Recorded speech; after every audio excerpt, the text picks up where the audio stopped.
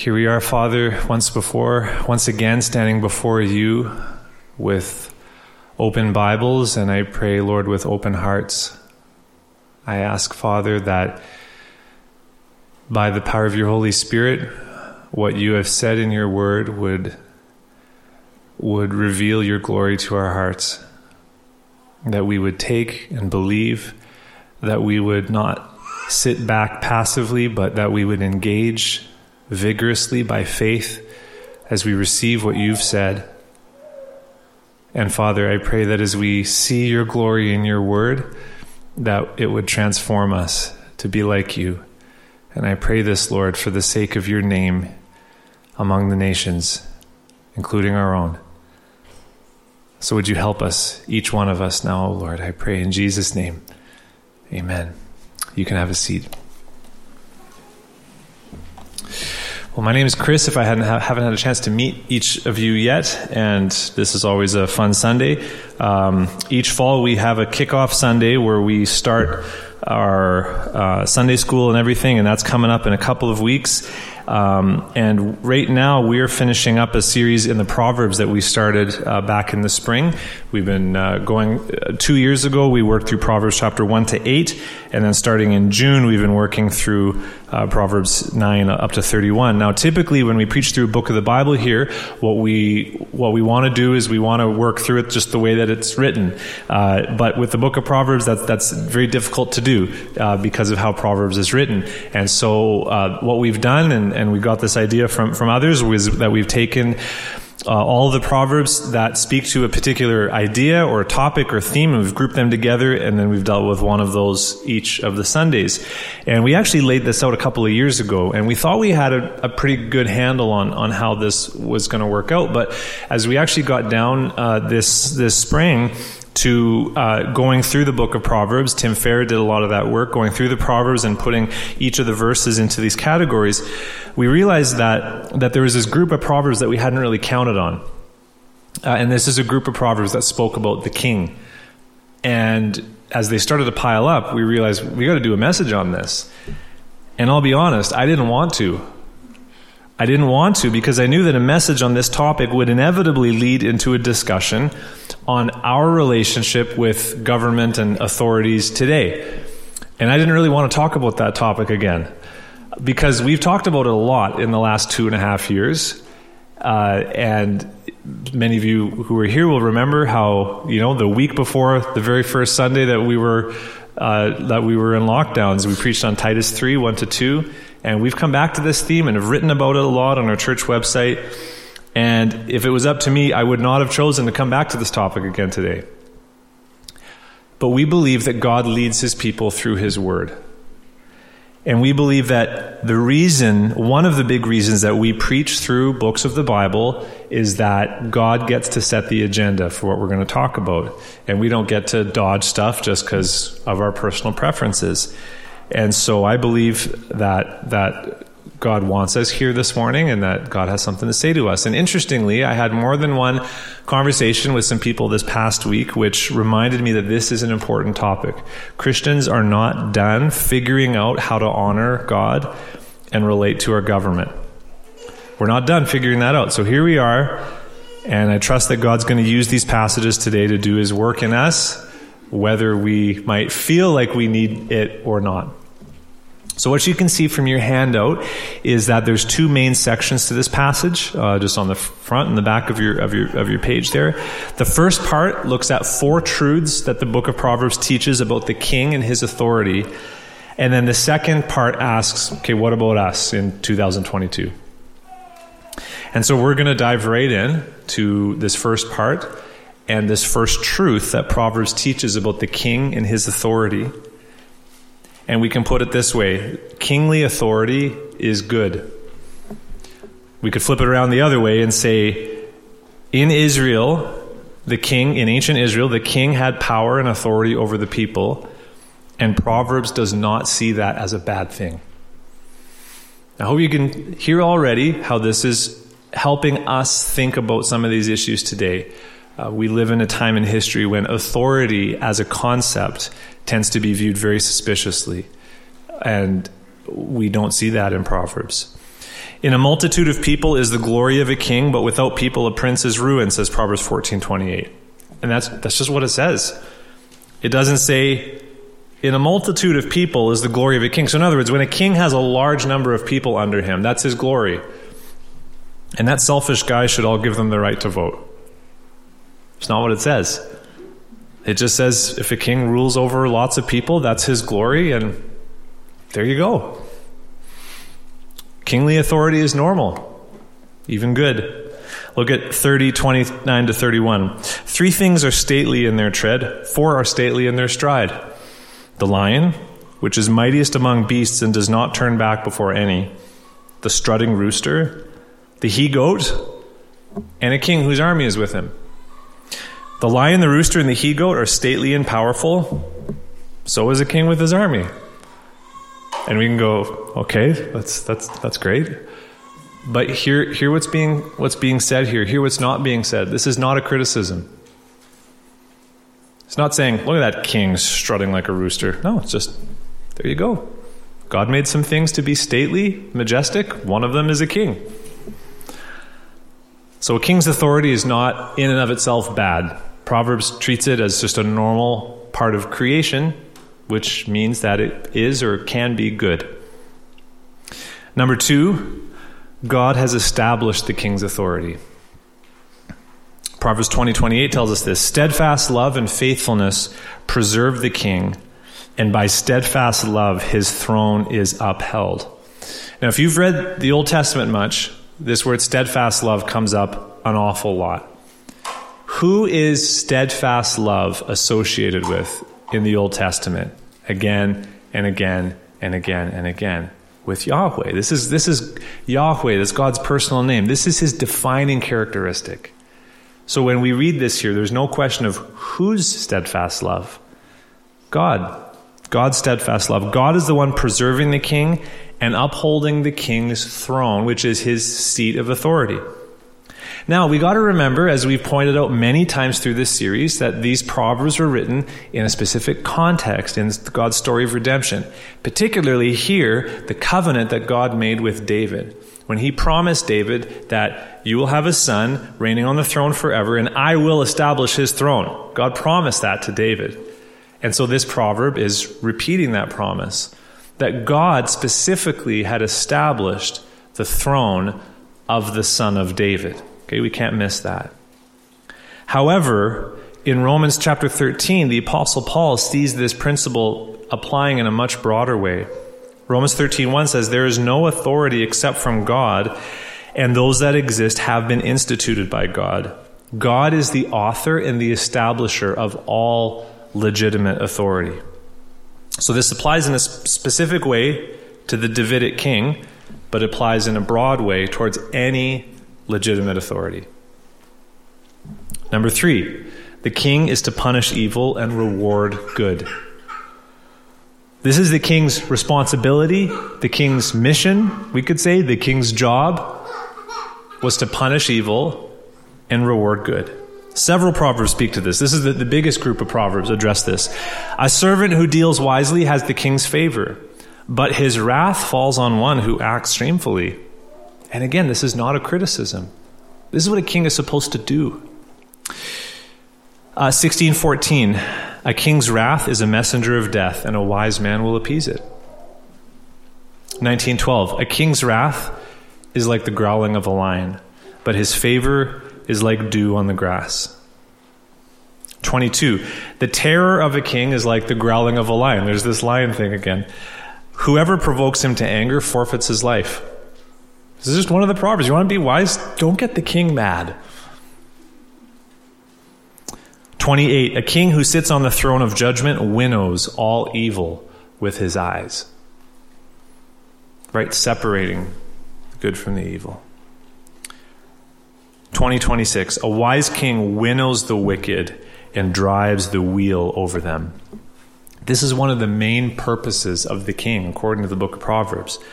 This is what he was for, to be God's agent in punishing the wicked and rewarding those who were righteous. Now, once again, this applied in a specific way to Israel's king. Right? Deuteronomy 17:19 told the king to make a copy for himself of the law of God, that he might read it all the days of his life, so that the king would have a divinely revealed standard of righteousness by which he was to rule. But once again, this truth goes beyond Israel's king. Listen to what the Apostle Paul says about this same truth hundreds of years later, Romans 13:2. Therefore, whoever resists the authorities resists what God has appointed, and those who resist will incur judgment. So listen to these proverbs in the back of your mind. Okay, have those in the back of your mind as we read these words. For rulers are not a terror to good conduct, but to bad. Would you have no fear of the one in authority, the one who is in authority? Then do what is good, and you will receive his approval, for he is God's servant for your good. But if you do wrong, be afraid, for he does not bear the sword in vain. For he is the servant of God, an avenger who carries out God's wrath on the wrongdoer. Paul wrote these words when a pagan dictator ruled over most of the known world. But even he could acknowledge that this pagan dictator was God's agent, whether he knew it or not, and that punishing wickedness and approving good was a major part of what he was supposed to do. Number 4, the king should be righteous and wise. Now, this truth we see come out in particular verses in Proverbs, but before we get there, this truth is baked into the very book of Proverbs itself. Think of how much of Proverbs came from or was attributed to Solomon. Solomon. And who is this written to and for? His son. In other words, and this was an idea that was shared with me recently by someone else, is that one way that we could see the whole book of Proverbs is that it is a training manual for a future king. Proverbs is a training manual from this king to his son, whom he expects to rule after him.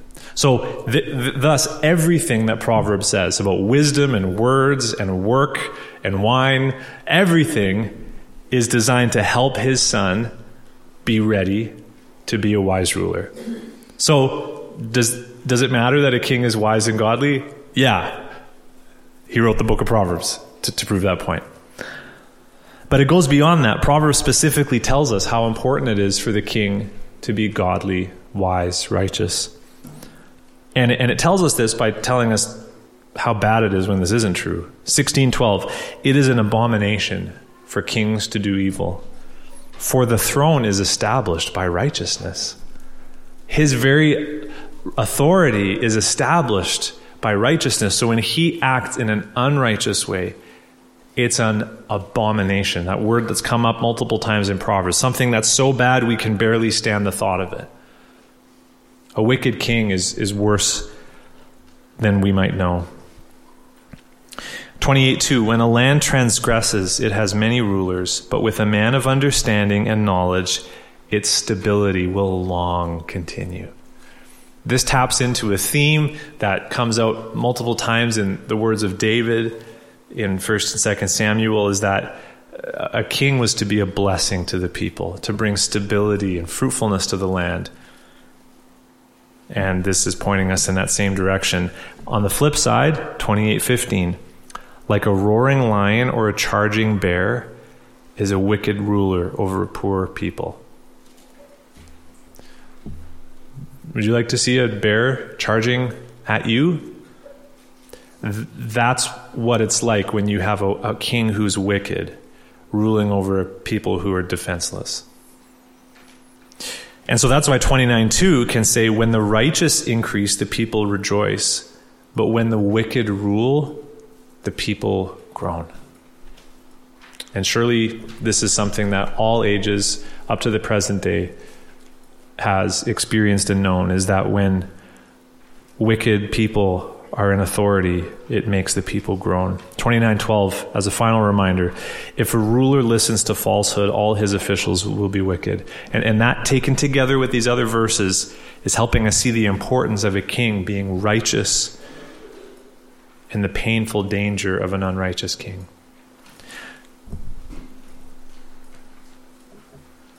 So there we have 4 basic truths from Proverbs. 4 basic truths about the authority of the king. Kingly authority was good, normal, part of the created order, established by God. The king's job was to punish evil and reward righteousness. And therefore the king himself needed to be wise and godly. Hence, the book of Proverbs. And that's one of the reasons why we're considering this toward the end of our series. We still have 2 more weeks, but we can see that the whole book of Proverbs is describing the kind of person that a king should be. So what about us? We are in a totally different time in history. We don't have a king. We got a different government structure. We're in a different part of the plan of redemption. We have very different political assumptions here in the modern world.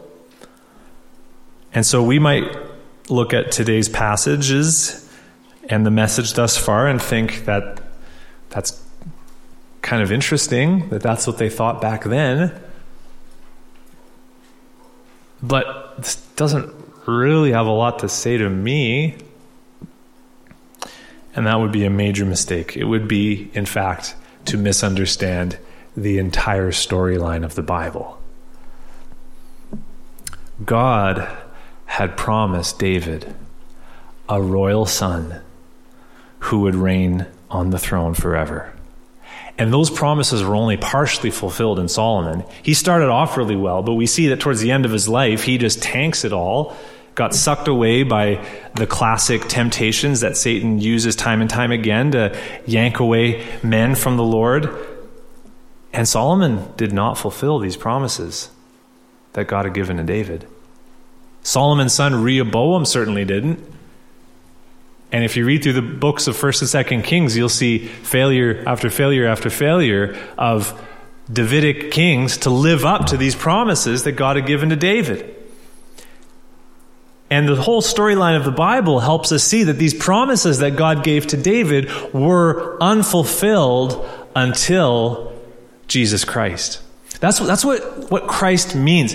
Christ is not Jesus' last name. Christ means anointed one. In other words, the promised king. That's who he is. And all of the prophecies that point forward to Jesus, maybe I should not say all of them, but the prophecies that point forward to Jesus point to him as a ruling king. You see, Jesus' disciples weren't all that mixed up when they expected Jesus to ride into Jerusalem and kick out the Romans and reign on a throne. They weren't as confused as we sometimes think. They were mixed up on timing, and they had missed the prophecies that this king was also going to be a suffering servant, and that before he reigned and kicked out his enemies, that he was going to die as a sacrifice for the sins of his people, and that forgiveness in his name would be preached to all the nations, that there'd be this time of an amnesty where the nations would be extended the opportunity to be forgiven before Jesus rides in as a king on a horse with a sword and deals out judgment. But he is going to do that. See, the disciples were mixed up on timing, but they weren't fundamentally confused about the kind of king that Jesus will be. Herod was right to be scared by this news of a new king. Herod was right to feel threatened. Herod rightly perceived the threat that Jesus posed to his political power. The Pharisees and Sadducees were right to be threatened by Jesus. That's why they killed him, because of the threat that he was to their political power. And sure enough, Jesus took away their power, didn't he? The Romans were not mistaken when they understood that Jesus was a threat to their whole empire. Acts 17:6-8. These men who have turned the world upside down have come here also, and Jason has received them, and they are all acting, here's the charge against the Christians, they are all acting against the decrees of Caesar, saying that there is another king, Jesus. And the people and the city authorities were disturbed when they heard these things. They were right on one level. Jesus had claimed authority over every other authority on planet Earth. All authority in heaven and on earth has been given to me, said Jesus to his disciples. That's a political statement. Jesus claims kingship over the planet. See, We got to emphasize this because many of us have grown up hearing phrases like personal Lord and Savior. That's not wrong, but it's incomplete.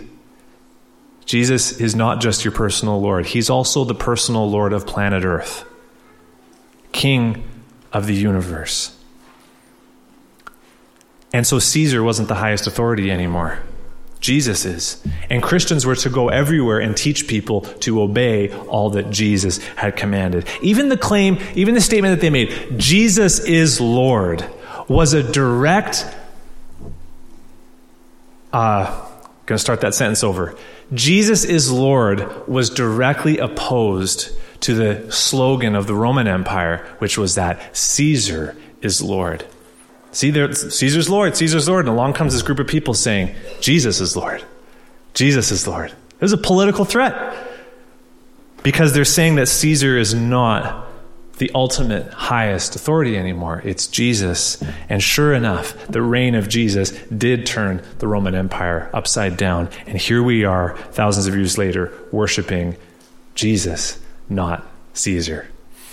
So, Jesus is the Son of David, the promised ruler of the world. As a reward for his death and resurrection, God has made him both Lord and Christ, given him the place of highest authority on heaven and on earth. He reigns today, and he's coming to reign in person, and this is real.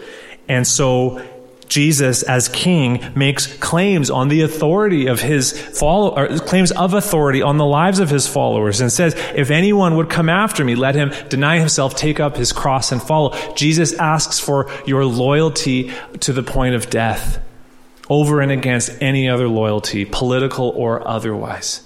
Jesus is the king. Right now, he reigns from heaven's throne, like Psalm 110 prophesies. And the day's coming when the kingdom of our world will become the kingdom of our Lord and of his Christ, and he shall reign forever and ever. That's the story. And it's going to happen. And until then, where's the kingdom until then? Well, the kingdom is visible in the lives of Jesus' disciples as we live in alignment with what he has told us to do, as we live as citizens of the kingdom of heaven in obedience to King Jesus. That's where this verse that's on your handout comes from, in Philippians 3:20-21. Paul writes to the Philippians who lived in a Roman colony, and they prided themselves that they were Roman citizens. And he says, no. That's not your real citizenship. But our citizenship is in heaven, and from it we await a Savior, the Lord, political statement, Lord Jesus Christ, anointed one, King, who will transform our lowly body to be like his glorious body by the power that enables him even to subject all things to himself. This is king language. All things Jesus will subject to himself. And so the kingdom is visible as we live as citizens of it. The kingdom is visible in local churches like ours today, which serve as embassies of the kingdom of heaven. Churches are places where we should catch a glimpse of the culture of the reign of Jesus and get a foretaste of what it's going to be like when he reigns forever and ever. Jesus is the real king. That means that each of these four truths from Proverbs apply to him. His authority is good, established by God. Jesus will punish evil and reward the righteous. Isn't that what Paul proclaimed on Mars Hill? God has appointed a day by which he will judge the earth by a man whom he has appointed. And Jesus is a very righteous king. You see, we've pointed out multiple times throughout the Proverbs how Jesus perfectly embodies this wisdom that we see in Proverbs. That's not by mistake. He's the true son of David. He's everything Solomon wished his son could be. He's everything David wished Solomon could be. Jesus is the royal son. Jesus is the real king. We have to grasp this truth firmly before we move on. Because the second statement, the second truth, as we consider what this means for us, is that Jesus still expects his people to submit to human authorities, even when they're not righteous and wise. But you have to understand the first point before the second point makes sense. Because Jesus is the real king with all authority on heaven and earth over every other throne, that should make us ask a question. Well, why do I have to listen to any other authority then? If you've never asked that question, you may not have yet fully come to terms with the kingship of Jesus. I'm a citizen of the kingship of the kingdom of heaven. Jesus is my king. Why do I need to listen to what any earthly politician tells me what to do? And I wonder, sometimes in our brains we still think, oh, well, no, Jesus isn't that kind of king. Yes, he is. That's the whole point of the whole story of the Bible. He is that kind of king. So why do we still need to listen to any other earthly king if Jesus has all authority in heaven and on earth? Well, the answer is that he told us to, but he had to tell us to. It wouldn't be obvious otherwise. Right? This is why the New Testament has to tell Christians again and again and again, be subject to earthly authorities, because they've really got Jesus is the king. And therefore, it's not obvious that we should have to obey earthly laws, because Jesus is the king. See, the New Testament never tells us to eat when we're hungry. That's obvious. We do that. It has to tell us to submit to earthly authorities. And therefore, that is what we've been asked to do by our King Jesus. Romans 13:1, let every person be subject to the governing authorities. 1 Peter 2:13, be subject for the Lord's sake to every human institution. Titus 3:1, remind them to be submissive. To be submissive, talking about your attitude to rulers and authorities, to be obedient. We've got to be reminded again and again and again, because it's not easy, is it? It's not easy. If it was easy, we wouldn't have to be told. Back when these passages were first written, wicked and pagan Roman emperors ruled over the world. You know what's interesting? They hadn't been ruling for very long. Did you know that for almost 500 years, Rome had been a republic that was run off of representative democracy? Did you know that our modern democratic system, where we elect representatives and we vote by secret ballot, was all based off of the Roman system? Then they operated that way for centuries. And it was only about 30 years before Jesus was born that Caesar Augustus took the reins, became a dictator, stripped the Senate of their power, abolished elections, and Rome became an empire because they had an emperor. That was really fresh stuff at the time of the New Testament being written. And still, Christians were not told to fight for democracy or to go march on Rome or even to go protest in Rome, but rather to be submissive, to have an attitude and a disposition of submission, because that's what their real king wanted them to have. Jesus affirmed this all the way back in the Sermon on the Mount, where he said, if anyone forces you to go 1 mile, go with him 2 miles. That's Matthew 5:41. We might miss this, but this language here of someone forcing you to go 1 mile speaks to a law in the Roman Empire that a soldier at any point could force any civilian to carry his baggage for him 1 mile. This is a Roman law, and it shows up one other time in the New Testament. It's the same word in the original language when they forced Simon to carry Jesus' cross. That's so the Romans could do that. Hey, you guy, you carry this cross. And he just had to. But the law said you only can do it 1 mile. Okay? This rule, how much do you think the Jewish people liked this rule, this law? Yeah. This was an offense to their personal freedoms, their personal rights, their convenience. At any point, your oppressor could say, carry this load for me, and you'd have to walk 1 mile. That's a long way. And you just have to do it.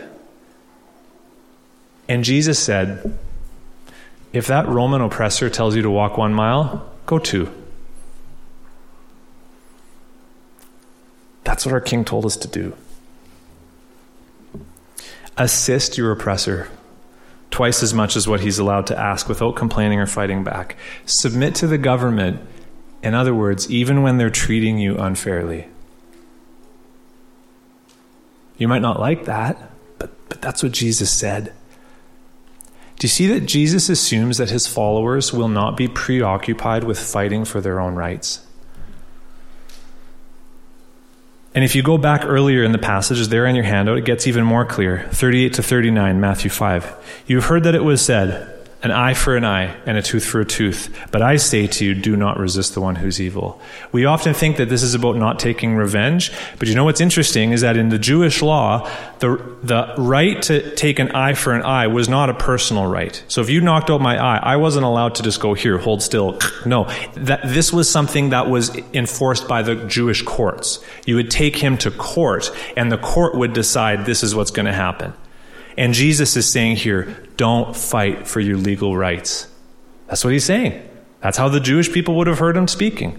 He expects that his disciples are not going to be preoccupied fighting for and demanding their rights. Jesus didn't. He went to the cross without a fight. And he told his disciples to take up their crosses and follow him. And do you know what crosses were? Government-issued instruments of torture and oppression. And Jesus said, take up your government-issued instrument of torture and death and follow me out to die. What we see here, and this is a really important point here, is what we see here is the values of the kingdom of heaven coming into conflict with Western Canadian conservative values. See, much of the time, Western Canadian conservative values appear to overlap with the values of the kingdom of heaven, and so we can sometimes miss that they're not actually the same thing. Typical Western Canadian conservative values say, I've got rights. Don't take those rights away from me or I'll fight you tooth and nail. Jesus says, take up your cross and die. Turn your cheek. Carry the load. It's challenging, isn't it? It's challenging. But this is what King Jesus said. So we're going to move on, but let's review the second point. Even though Jesus is our real king, even though we belong to his kingdom, while we're still here on earth, we don't get all worked up about defending our rights, and we will voluntarily submit to human authorities because our real king told us to do so. And this is what the early Christians did. They didn't march on Rome or try to topple the government or even protest the government. They knew that was Jesus' business. Jesus was going to bring his kingdom and overthrow the kingdoms of the world. And until he did, Christians did their best to live as good citizens and focus on the real work, which is making disciples of Jesus. Now, there is a third truth here, because it's not quite everything. There were many times when the early Christians didn't obey their earthly governing authorities. Because Jesus was their king, when the earthly authorities told them to do something that Jesus said not to, they couldn't obey. Or when the earthly authorities told them to not to do something that Jesus had said to do, they couldn't obey. If a soldier told you to carry his load 1 mile, you had to do it. But if Caesar himself told you to stop preaching the gospel, you couldn't obey. Because Jesus said to do that, and Jesus trumps. Jesus comes out on top. That was, by the way, a small t, trumps what I just said. We've got to make that very clear. We're talking politics. Don't want you to get confused here, okay? Jesus wins because he's the highest king. And Christians did that all the time. And this is why hundreds, thousands of Christians were killed by the Roman Empire, because they couldn't obey when they were told to stop preaching the gospel or to burn a pinch of incense to the Roman emperor. Even just a pinch, just a little pinch of incense to worship the Roman emperor. And the Christians said no. And they were killed. Eaten by lions, crucified, killed in horrible ways. Listen to this exchange from Acts 4, because here's what's so important. Even when Christians had to disobey the government, they did so with gentleness and with respect. So Peter and John in Acts 4 are before the rulers and scribes, and they've told them, they called them Peter and John, this group of authorities, and charged them not to speak or teach at all in the name of Jesus. So they've just said, don't speak or teach in the name of Jesus. And Jesus has said, make disciples of all men, teaching them to obey all that you've commanded me. So who's going to win? But Peter and John answered them, listen not only to what they say, listen to how they say it. whether it is right in the sight of God to listen to you rather than to God, you must judge. For we cannot but speak of what we have seen and heard. So see, they're saying, I'm not going to listen to you, but they're saying it in such a respectful way, such a calm, gentle, respectful way. And they're following in the footsteps there of famous disobeyers like Shadrach, Meshach, and Abednego, who answered and said to the king, "O Nebuchadnezzar, you big..." No, that's not what they said. "O Nebuchadnezzar, we have no need to answer you in this matter. If this be so, our God whom we serve is able to deliver us from the burning fiery furnace, and he will deliver us out of your hand, O king. But if not, be it known to you, O king, that we will not serve your gods or worship the golden image that you've set up."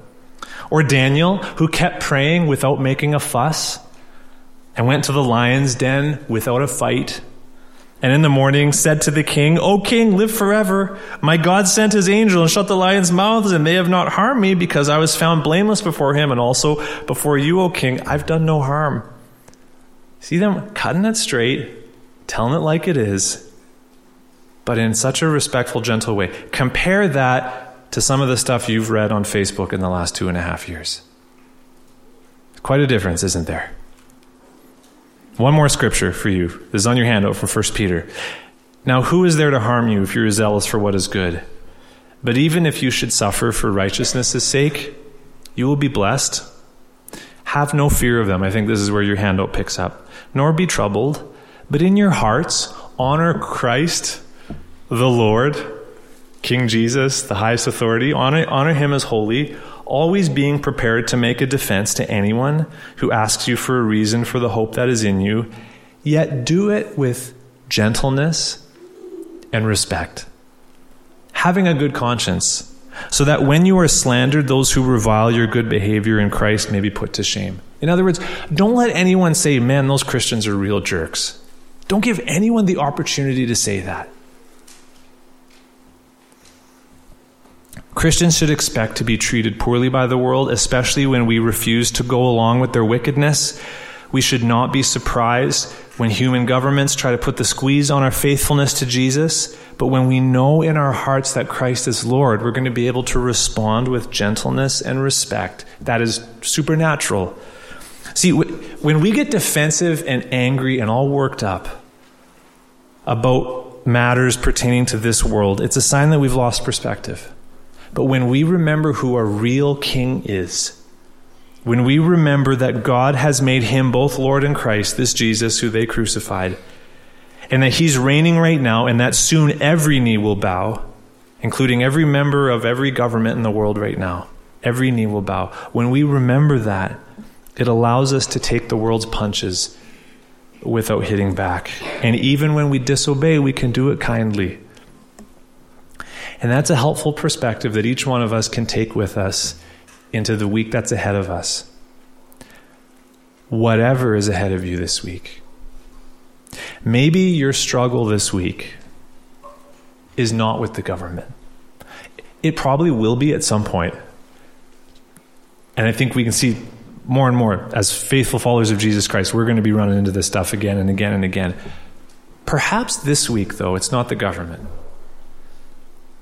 Maybe you're working through something tough in your life, like grief, or you're navigating a painful relationship, or you're battling with a sinful habit, or you're wrestling with despair, or you're fighting anxiety. What kind of a difference does it make in your struggle this week to remember that you have a King? That you're not in charge or in control, by definition. That safety is found in resting in the loving authority of King Jesus. That even now he holds all things together and has promised to come for you and to make all things new. What kind of a difference does that make? My encouragement to you this week, whether you're struggling with obeying the government or any of the other many struggles that pull at us in this world, is to press into Jesus. As you read God's word, again and again throughout your days, as these challenges come at you, remember who your King is. Remember of which place you are a citizen. Remember your King has promised to return. And I think that you'll find that that perspective is transformative. We're going to take a minute to do that now. We're going to press into Jesus as we have a bit of quietness in our service to just think and pray about this. We're going to then sing a song that invites Jesus to come and exercise his loving authority in our lives. And I encourage you to take this posture with you into whatever's ahead of you in these next days. Lord Jesus, you died, you rose, you ascended, you reign, and you're coming back. And every knee will bow and every tongue will confess that you are Lord, supreme ruler of the universe. Help us, each one of us, Lord, to see how that perspective makes such a difference as we live between the already and the not yet. In whatever struggles or joys are ahead of each one of your people here today, Lord, and those who are not yet your people, oh God, would you help us to leave this place knowing who our King is and determined to rest in his loving rule, whatever's ahead. Amen.